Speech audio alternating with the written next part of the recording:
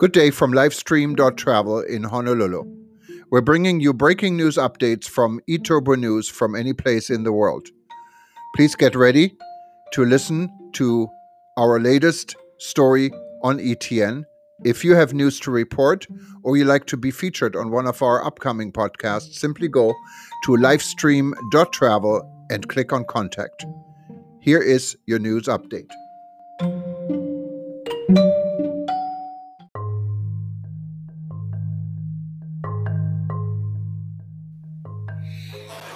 Do you like Livestream.travel and would you like to have your own 30 to 60 second spot in our podcast series? Yes, you can do this. The costs start from just $100. Contact us, go to livestream.travel and click on contact and we'll be happy to talk to you. Thank you for your support.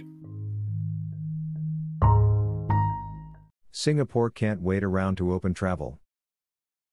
Ong Ye Kung, the Minister of Transport for Singapore, explained that his country can't wait around for a vaccine.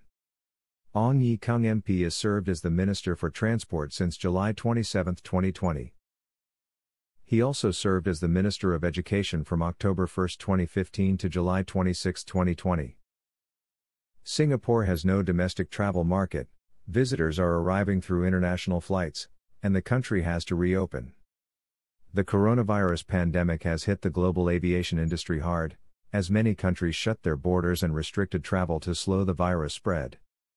Singapore has not been spared either, and is pulling out all the stops to revive its crucial airline industry. For a small country like Singapore, the aviation sector needs all these connections in order to be economically viable, Ong Ye Kung, the transport minister, told local media. ASEAN member country Singapore has set up bilateral arrangements with several countries to allow business travel, including China, South Korea and Malaysia. While those reciprocal green lane arrangements for corporate travelers keep essential business dealings going, they're still quite restrictive and may not help to revive Singapore's aviation sector, Ong said. Instead, general travel must resume, said the minister. He added that Singapore is working to establish so-called travel bubbles with countries that have kept their COVID-19 outbreak under control. The minister declined to reveal the countries that Singapore is in talks with to set up these travel bubbles. But he said China, Vietnam and Brunei are among those that have similar or better risk profiles compared to Singapore. Such countries accounted for around 42% of Singapore's air passenger volume before the pandemic. Currently, Singapore's Changi Airport is serving just 1.5% of its usual passenger volume. He explained that countries considered safe can be treated as one single quarantine area with Singapore.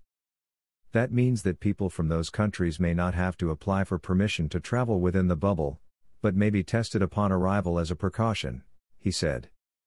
Singapore should also actively explore lifting border restrictions for travelers from countries of higher risks of transmission, said Ong. But for such countries, quarantine requirements will likely deter travel even if borders are open.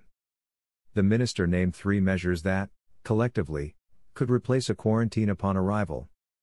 A protocol of repeated testing. That means testing travelers before their departure, upon arrival, and on specific days during their travel. Control the venues that such travelers can go to. Robust contact tracing to quickly identify people who may be infected.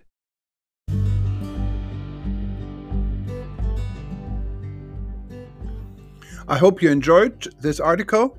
There is a lot more. Go to livestream.com or eturbonews.com. You hear from us soon. Thank you.